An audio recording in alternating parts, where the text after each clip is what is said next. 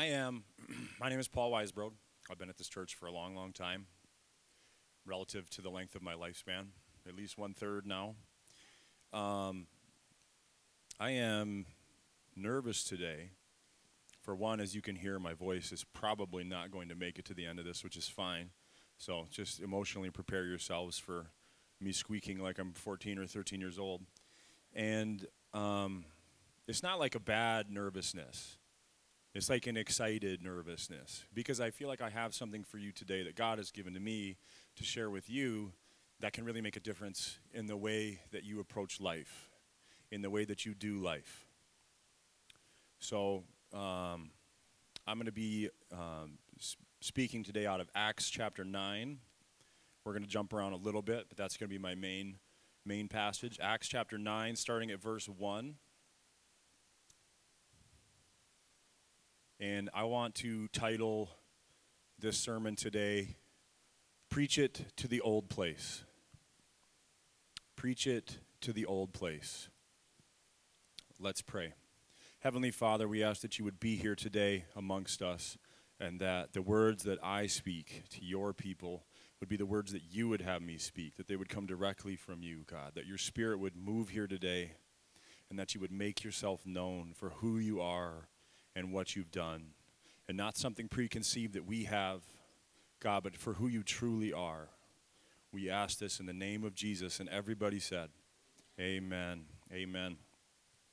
So, Acts 9, verse 1.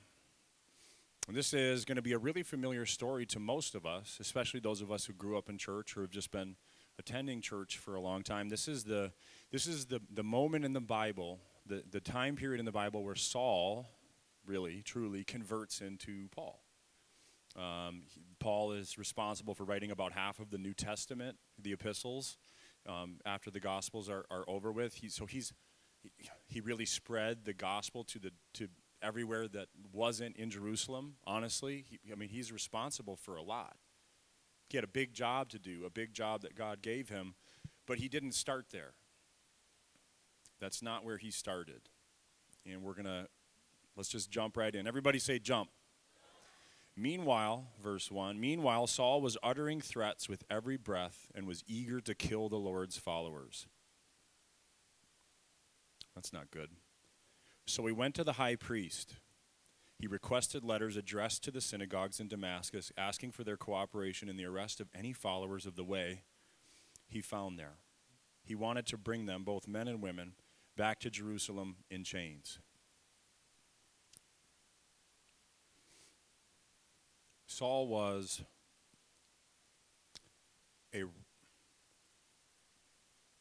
believed he was doing the right thing with all of his heart. He believed that he was getting rid of an offshoot, a cult of people that were misinformed, that believed something that was false, and he wanted to stop it.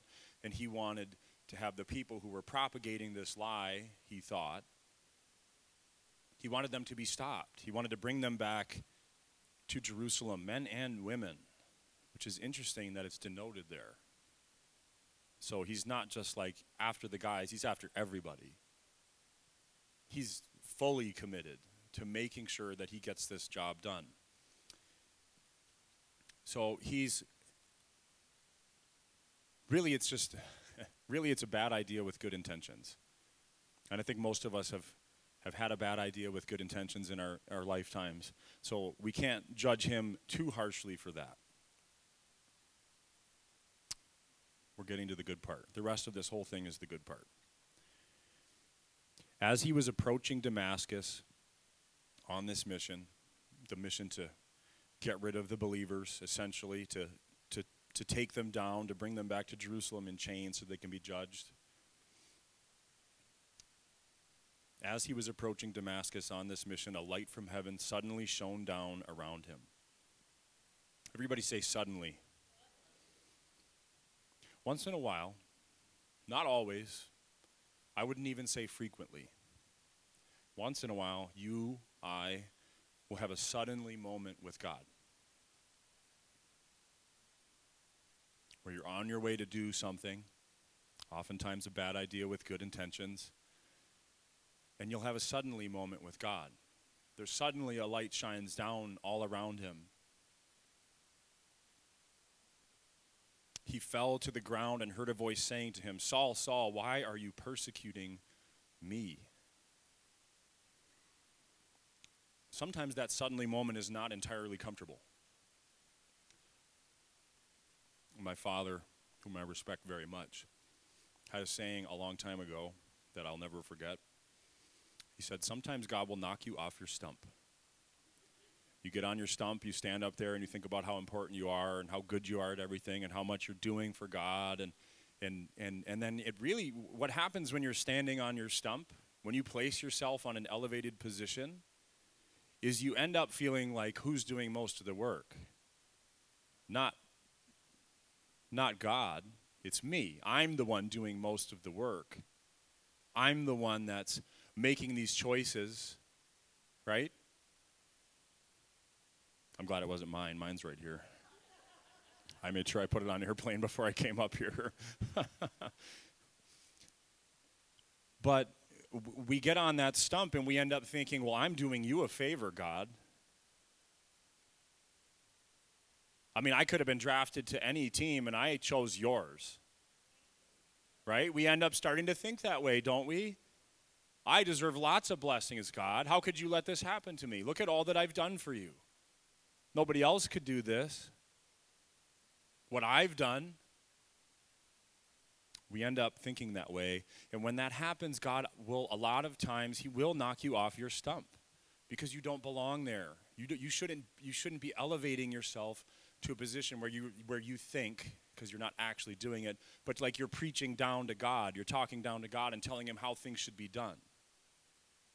He's the one who decides those things, not you and not me. And it's a trap that we can get ourselves into. Suddenly the light shone down around him. He fell to the ground and heard a voice saying to him, Saul, Saul, why are you persecuting me? Who are you, Lord? Saul asked. And the voice replied, I am Jesus, the one that you are persecuting.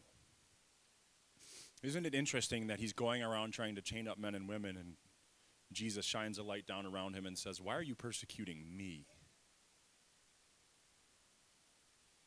He didn't say, why are you persecuting my followers?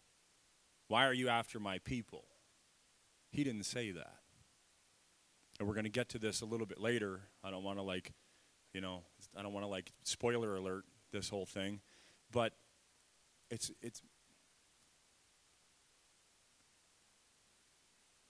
Paul wasn't persecuting people. He was persecuting an idea.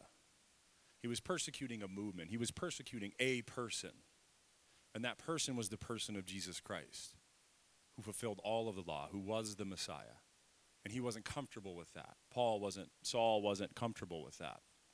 We're going to have to use this interchangeably because otherwise we're all going to be confused. The one you are persecuting. Jesus is with you, just like he was with them. The Bible says that your body is a temple for the Holy Spirit, that Jesus comes to live inside of you, that he's with you, closer than a brother, actually. So he's with you when you're beaten down and trampled on and troubled and preyed upon and broken and stolen from, robbed. He's with you.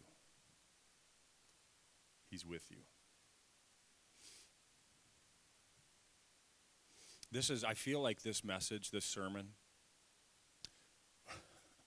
I feel like I'm filling airspace until I get to the part that I'm really excited about, because what I'm really excited about would take like 2 seconds to tell you. But then what would we do? We would just stare at each other for 40 minutes? I don't know. I don't golf. I can't talk to anybody about golf or something like that.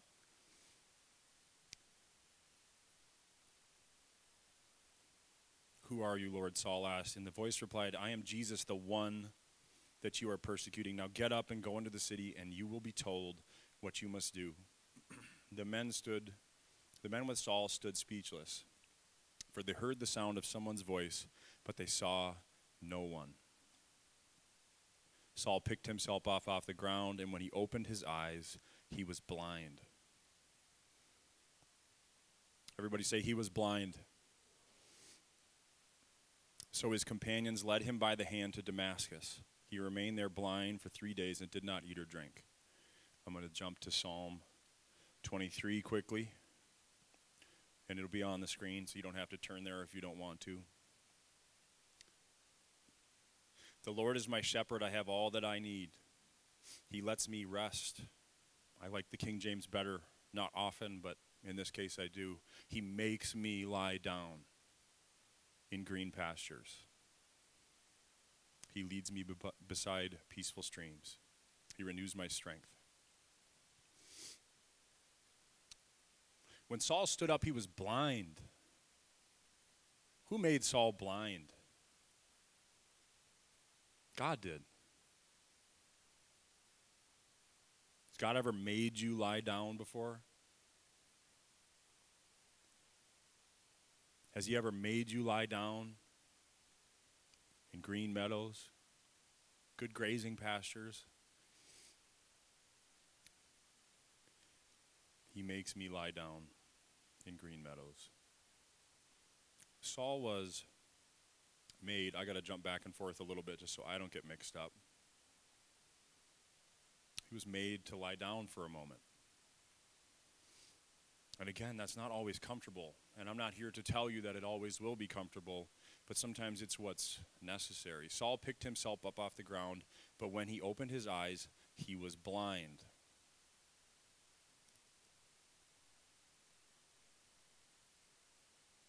He renews my strength. He guides me along right paths, bringing honor to his name, even though I walk through the darkest valley. Blind's pretty dark. Amen? Blind is pretty dark. Saul picked himself up off the ground, but when he opened his eyes, he was blind. So his companions led him by the hand to Damascus. He guides me along right paths. Can I tell you something today? This is a secret. The right path with the wrong view is never the right path at all. The right path, the road to Damascus, while you can still see what you're doing, while you can still lead yourself, when you're the one calling the shots and determining which way to go, when you're not blind, when you're not being led by the hand, when you're going the right direction with the wrong view, the wrong attitude, that's not the right way at all. He guides me along right paths, bringing honor to his name. Even when I walk through the darkest valley, I will not be afraid, for you are close beside me. Your rod and your staff protect and comfort me. We'll jump back there in a minute.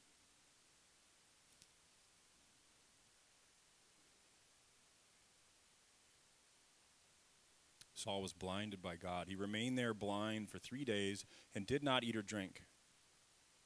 Saul was stricken with grief. Of course he was. You hear that? Hear the 13-year-old starting? It's coming. Of course he was. Of course he was.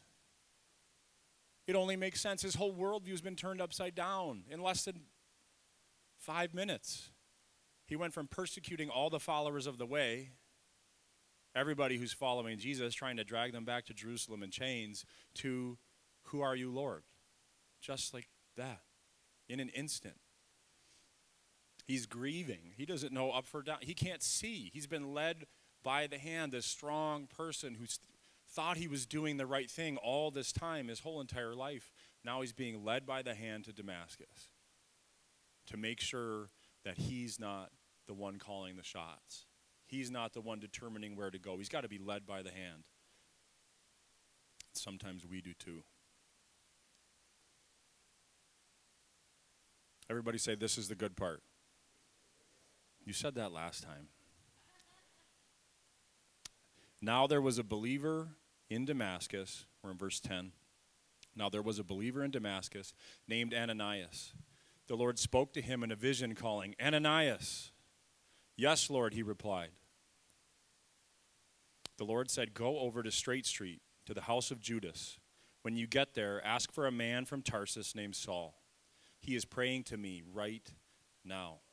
I have shown him a vision of a man named Ananias coming in and laying hands on him so he can see again. But Lord, exclaimed Ananias, I've heard many people talk about the terrible things that this man has done to the believers in Jerusalem. And he's authorized by the leading priest to arrest everyone who calls upon your name. But God, surely not him. Not Saul. I know all about Saul. He's got tattoos on his eyelids. He's scary.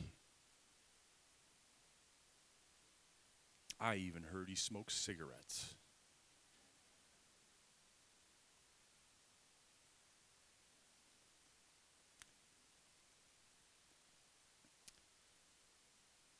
You know, I've told this story before. There is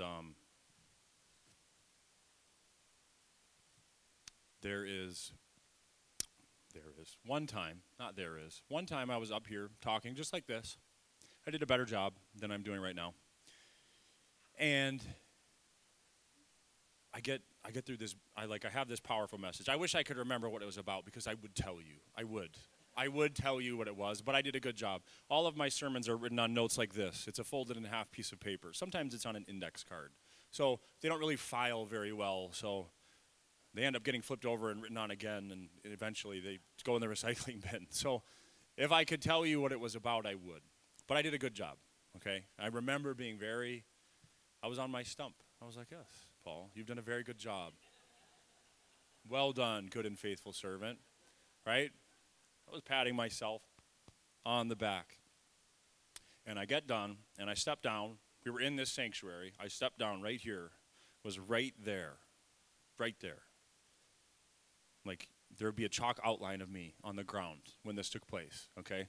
So I'm right there, and Katie, my wife, who's not here today, she came right up to me, and she, arms open, she's, so excited, I'm like, yes, this is it. She's going to tell me that I did a good job, that she loves me, that there won't be a mountain of pillows tonight in our bedroom, right? There's no walls of Jericho, right? That's what I'm thinking. I'm like, yes, this is it. The holy man of God is. You know what she said to me? Some of you know this story. Some of you were here. Because I'll never stop using this example. You know what she told me? She gave me a big hug. She leaned in real close, and she whispered in my ear, your zipper's down. The whole time. The entire time, my zipper was down. I was doing a good job. I was pacing back and forth. I'm getting after it. Probably did some of these. I don't know. I probably had brightly colored on boxer briefs. It wasn't good. So, all of that to say this, right, at my own expense. Sometimes you expect God to be bound by your expectations. Sometimes you expect God to be bound by your expectations. Sometimes we think God's going to do it this way. God's going to do it this way. He's going to save my marriage this way. It's just going to happen, right? Fire's going to come down from heaven, and there won't be any wall of Jericho in the middle of the bed, right? Sometimes we think that God's going to do it our way. God is not bound by your expectations. Surely not him, not Saul. I know all about Saul. He's been authorized to do whatever he wants with us. He's persecuting us, God. He can't, no, not him. Surely not Saul. God didn't tell Ananias that his zipper was down. But it's close.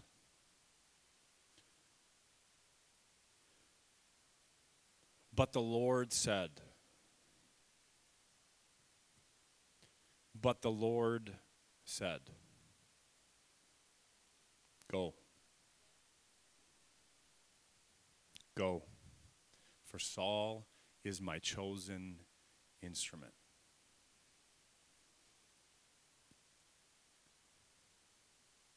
Saul is my chosen instrument.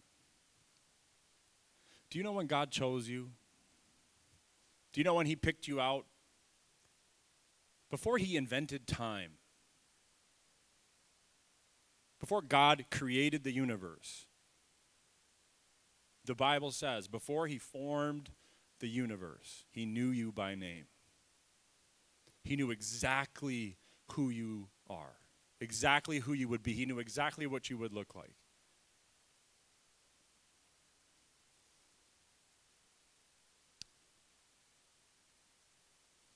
God is not bound by your expectations, good or bad. I'm not saying that all of your expectations are the wrong. We can expect bad things, and God wants to give good things. And some of us lean toward that tendency, and I'm here to tell you today that that's not right. That's not what God has for you. Listen to what he says. Not to what the devil or that dark voice of your flesh says to you. That has no place in your life anymore. That has no place in your life anymore. God is not bound by those expectations. Go, for Saul is my chosen instrument. He's the one I picked. He's the one I picked.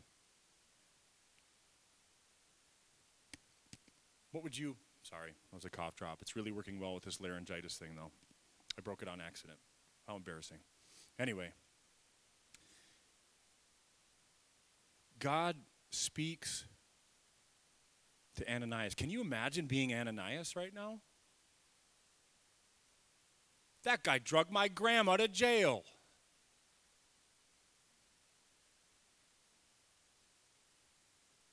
My best friend was stoned to death because of him. What do you mean, Saul? It takes on a whole different light if you think about it a little bit more. I knew Stephen.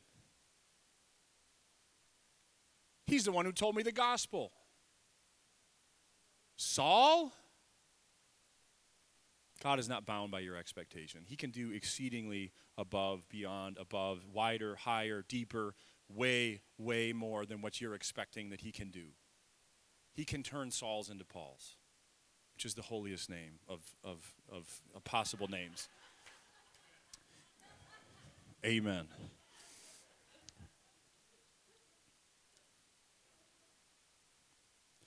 The key that I don't want you to miss in what I'm saying in all of this is that God chose Saul. He picked him on purpose. Everybody say on purpose. Everybody say on purpose like you mean it. He picked him on purpose. I want to take you to the Gospels. I have way more verses today than I've ever had in the history of Spirit of Grace Church. To John 19:18, and I'm going to read it off the screen with you guys so I don't have to page through. There they nailed him to the cross. 2 others were crucified with him, one on either side with Jesus between them. Luke 23:33. When they came to a place called the Skull, they nailed him to the cross, and the criminals were also crucified, one on his right and one on his left. Mark 15:27. The 2 revolutionaries were crucified with him, one on his right and one on his left. And finally, Matthew 27:38. 2 revolutionaries were crucified with him, one on his right and one on his left. Now, some details are recorded in all 4 Gospels. Not a lot. Like of the key stories that we really focus on, the things that we grab a hold of, right? Like the prodigal son. That's not in all 4. This detail is recorded in all 4 Gospels. Holy Spirit, give me the right words. Every writer records Jesus being in the middle. He's in the middle. He's the man in the middle. He's on the middle cross. How did Jesus end up there anyway? How did Jesus end up on the cross anyway?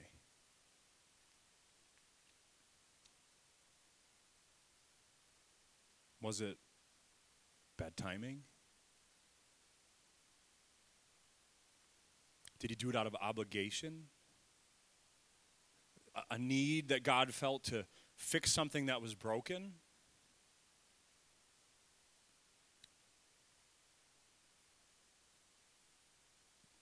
Was it trickery? You just got tricked into going on the cross? Was it a bad turn of events? Was it just an accident? No. No. No. It wasn't. It wasn't any of those things. Jesus chose to go to the cross. Pilate said to Jesus, and I'm stealing like all of Easter 2 weeks early. So Pilate said to Jesus, they're kind of having this back and forth, this trial. And in John, it records Pilate saying to him, why aren't you answering any of my questions? Don't you hear what they're saying about you? Don't you realize that I have the power to free you or to crucify you? And Jesus says back to Pilate, no. You have no power over me except that what is given to you. You don't have any power over me except for the power that I give to you, that I choose to give to you. A gift is given. The giver chooses to give the gift, right? You choose to give your kids, your family members presents at Christmas time. You choose to give birthday presents. You don't have to give them to everyone. You choose those whom you want to give them to. Jesus chose, compelled by love, to go to the cross for you and for me. And we get wrapped up in the for, right? We get wrapped up, oh, he did this for me. He did it as you. Because that's what we all deserve, right? Because the Bible says that the wages of sin is death. That's the payout. The 2 week, you put in your 80 hours over 2 weeks of sin, what you're going to read on the check is death. That's what the answer to sin is. That's what you get out of it. It's fun for a minute, but the payout is death.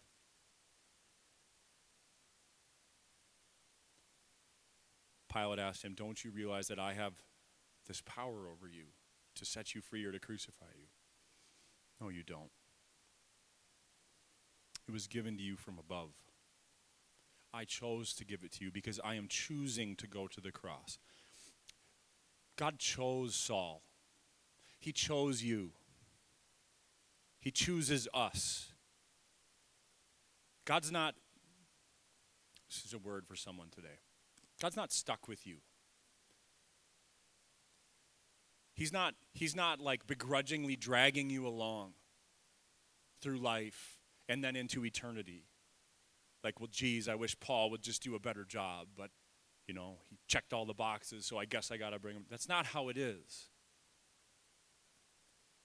He did it on purpose. He wanted to. He chose to go to the cross for you. Love is a choice. He chose to do that for us. He's not stuck with you. So when we read words like, forgive them, they don't know what they're doing. It is finished. A lot of times, I get this sense that a lot of times we end up thinking about God, thinking about Jesus like he's looking at us when we mess up, that he's looking at us from the cross with this sense of disappointment. Jesus did gaze at you and I from the cross because the Bible says that he knew Jesus is God. Amen? Jesus is God. So he knew. He knew everything that you would do wrong. He knew every wrong turn that you would take. He knew everything that he would have to die for.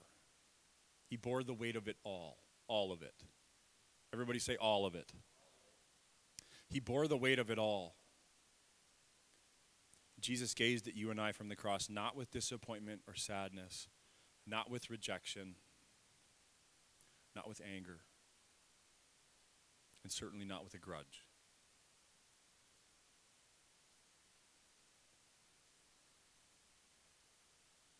Jesus sacrificed himself on that middle cross. He placed himself there because of love. His love for you compels him. It compels him. It compels him. He's chasing after you. I'm going to go back to Psalm 23 for just a second.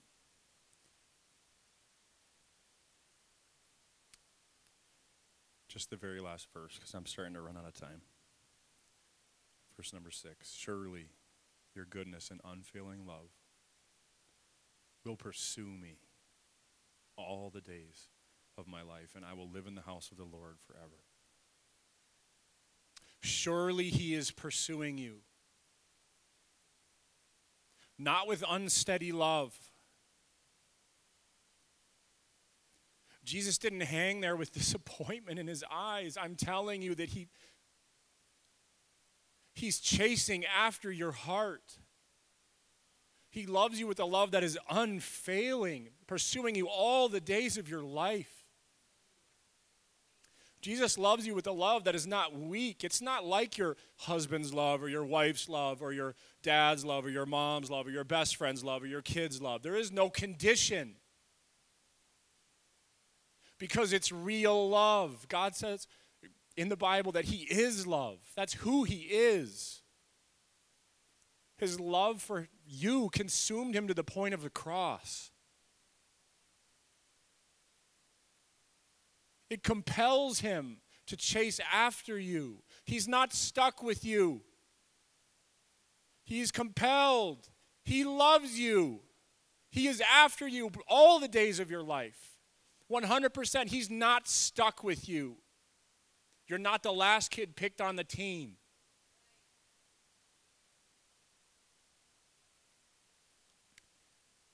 Surely his unfailing love will chase after you all the days of your life.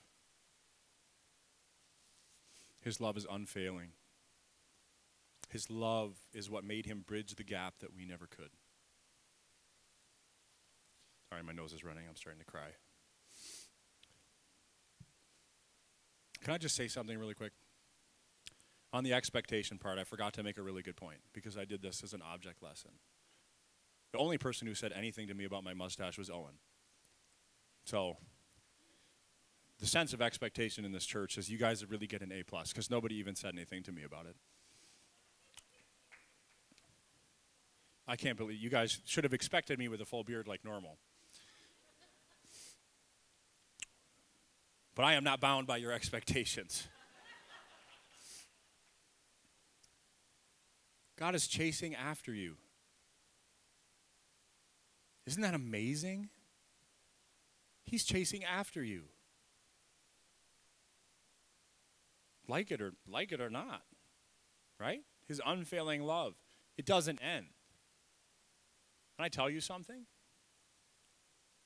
We're getting squeaky again. Can I tell you something? Can I tell you something? His love doesn't give up. I've got news for you. You're the one sheep. You are. Every single one of us is the one sheep. He will leave the 99, and he will track you down and drag you out of the thorn bush that you got yourself stuck in, and he will bring you back.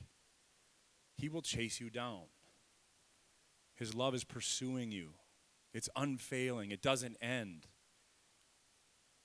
There's no condition. No matter how bad you screw up, no matter how bad you've screwed up, his love doesn't stop. His love doesn't stop. Surely his unfailing love will be chasing you all of your life. All right. So you say to yourself, well, that's really cool, Paul. Thanks for that. That was a good pep talk. Now what do I do? Because I'm still here with all the same problems, with all the same hang-ups, with all the same issues, with all the same family members, with all the same job problems, with all the same addictions, with all the same baggage, with all the same, insert your problem here, right?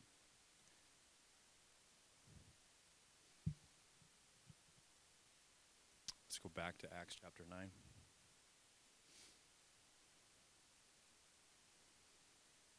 Starting at verse 13.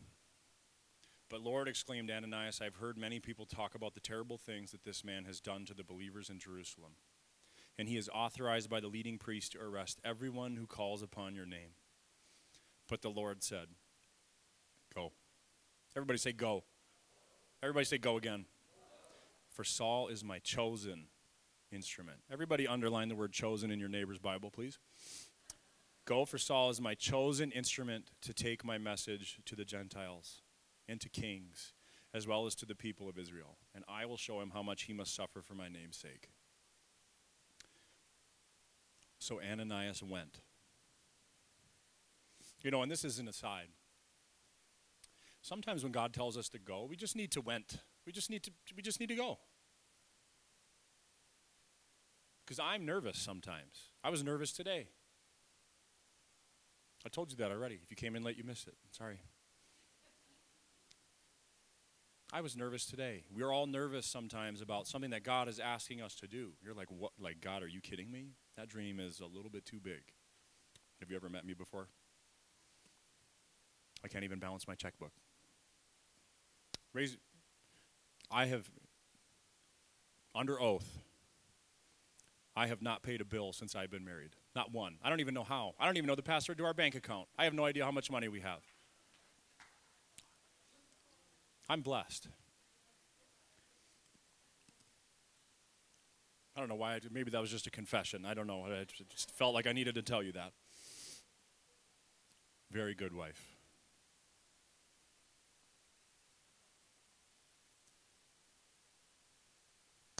So Ananias went, and he found Saul. He laid his hands on him, and he said, Brother Saul, the Lord Jesus, who appeared to you on the road, has sent me so that you might regain your sight and be filled with the Holy Spirit. Instantly. Everybody say instantly. Everybody say instantly like you mean it. Now say instantly like you had coffee this morning. Thank you. We're good. We're getting there. Eventually I won't have to coach you guys through this. Instantly. Again, I got to qualify this. Raise your hand if you've had an instantly moment with God. All right, lower them down. Raise your hand again if you've had more instantlies than slowlies. Wow, 0 hands. Amazing. They're rare. They're rare. Instantly moments, suddenly moments, they're rare. Don't get frustrated with yourself in the process. Okay? The saying Rome wasn't built in a day. Neither were you. You took a lifetime developing these habits, developing these things, and God's going to take care of them one at a time. Okay? Don't get frustrated with yourself in the process. I don't know who that's for today, but that's for somebody. Don't get frustrated with yourself in the process. Don't push yourself ahead of, I should be here, but I'm still here. Where does God say you should be? What does God ask you to do? Are you adding things to the program that God hasn't added to the program? You can do things, you can make decisions that are good for you, but if you're stressing out, if you're killing yourself over or trying to be at the next step already, okay? Chief in this, raising my hand, okay? My name's Paul, and I'm an trier, I guess, not achiever. If you're feeling broken down and beaten up because you're not where you think you should be, stop and take a second. Take a moment and ask God if you're where he wants you to be. Because the Bible, God's expectations are not unrealistic. Okay? He gives you the gifts of the Holy Spirit to be able to do what he's asking you to do and not more. He doesn't ask everybody to do what I'm up here doing. He doesn't ask everybody to play the drums or the guitar or sing. He doesn't ask you to be able to pray for 2 hours straight from 3 to 5 in the morning without falling asleep, okay? Because nobody can do that. It's impossible. He doesn't ask more of you than what he wants of you. You got to be careful, because you can listen to yourself more than you listen to God, and you can place all kinds of things on yourself that don't belong there. Ask God about your suddenlies, because more often it's slowly. Instantly, something like scales fell from Saul's eyes. Instantly. And he regained his sight, and then he got up and was baptized. Afterward, he ate some food and regained his strength. Take a breath. Okay, give yourself some slack. Yeah, right? Like yoga breaths, whatever, I don't know. What's the Lamaze, whatever it takes for you to like calm yourself down a little bit and realize that you're not perfect. Okay, because it's not God's will for you to just beat yourself up all the time. And maybe that's not all of your tendencies. I can tell you that it's mine. Why'd you do this again? You're such an idiot. I can't believe you did that again, Paul. You don't even deserve to hold a microphone on Sunday mornings, once every 3 months or whatever, a month.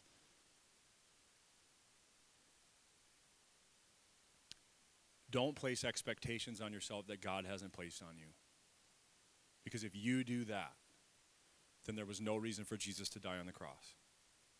Okay, and I know I'm drawing a big line there, but I think if you think about that over the course of this afternoon or this week, that you'll find that those places where you're expecting too much of yourself, that you're drawing a big line too. That you're placing, you're trying to be Jesus. We want to be more like Jesus, but I'm not Jesus. He lives inside of me. He helps me. He directs me. He guides me. But I'm not him. I'm not perfect. We have to give ourselves a little bit of slack. Okay, back to what I was saying a couple minutes ago. I have exactly no minutes left to finish this. Now what? Now what, preacher guy?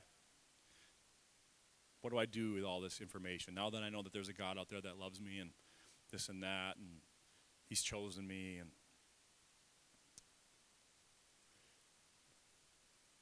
I love that pastors inform people who are about to be baptized and about to make a decision to follow Christ, right? They're about to decide that that's what they're going to do with the rest of their life. They're committing to him. They tell them, hey, don't be surprised when you get a whole bunch of resistance after this. Don't be surprised if people start coming out of woodwork that has been like that you left at the last house. You know what I mean? Like all of a sudden there's trim boards popping up in the garage full of people coming out of the woodwork that you didn't even know you brought with you. The devil, your flesh,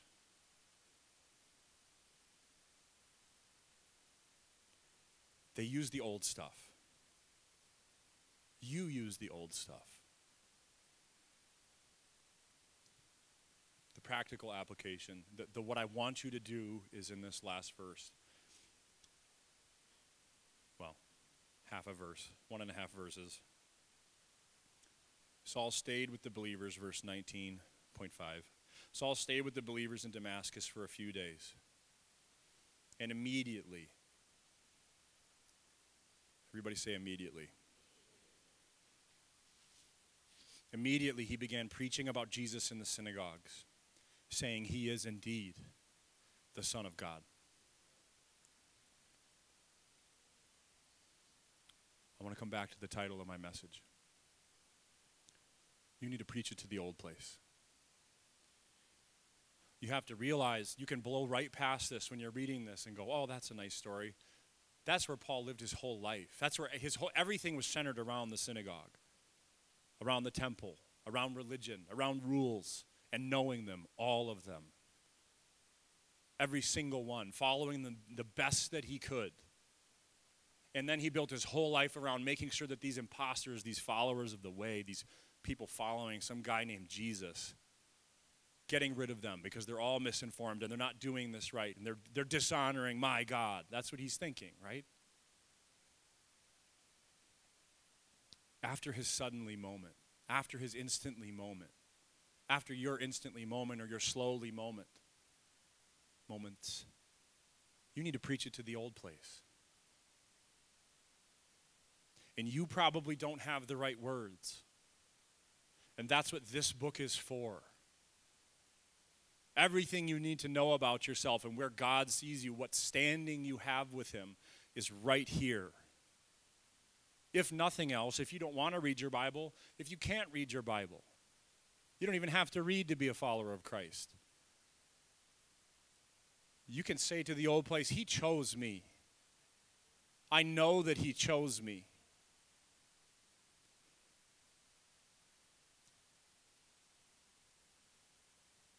A lot of times,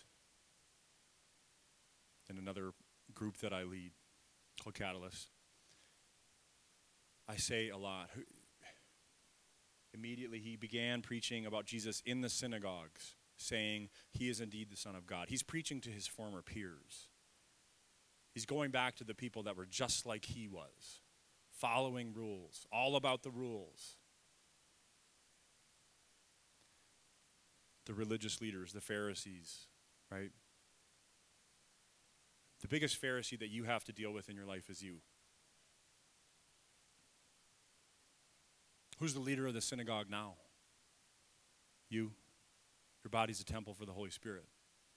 You're the one that's in charge, right, of your temple, of upkeep. You're the religious leader of your body. And sometimes that person comes in and says, you don't measure up.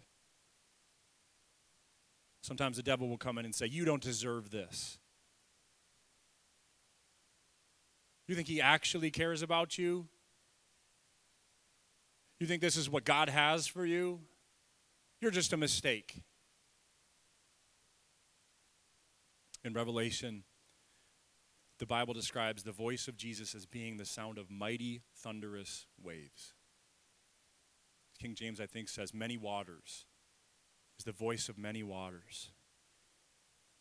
So you can say to the old place with a voice that's not yours, with a voice that thunders like many waters, that roars like ocean waves, he chose me.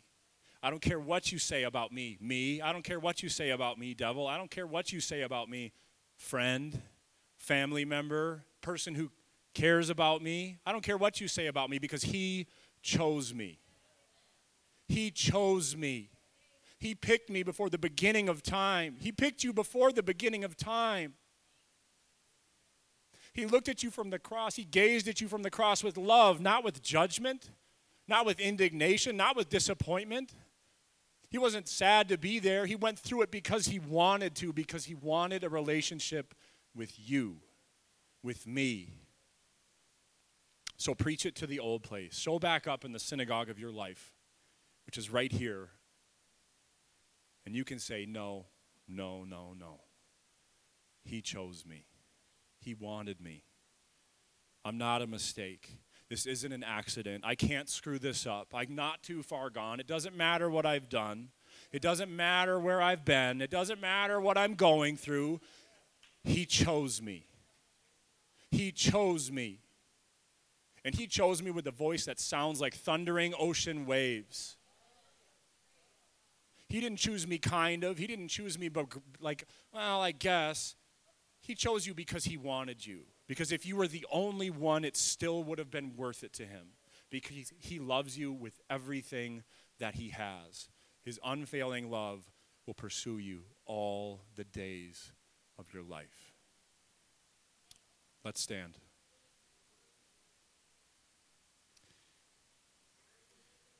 Father God, we ask that you would bless the remainder.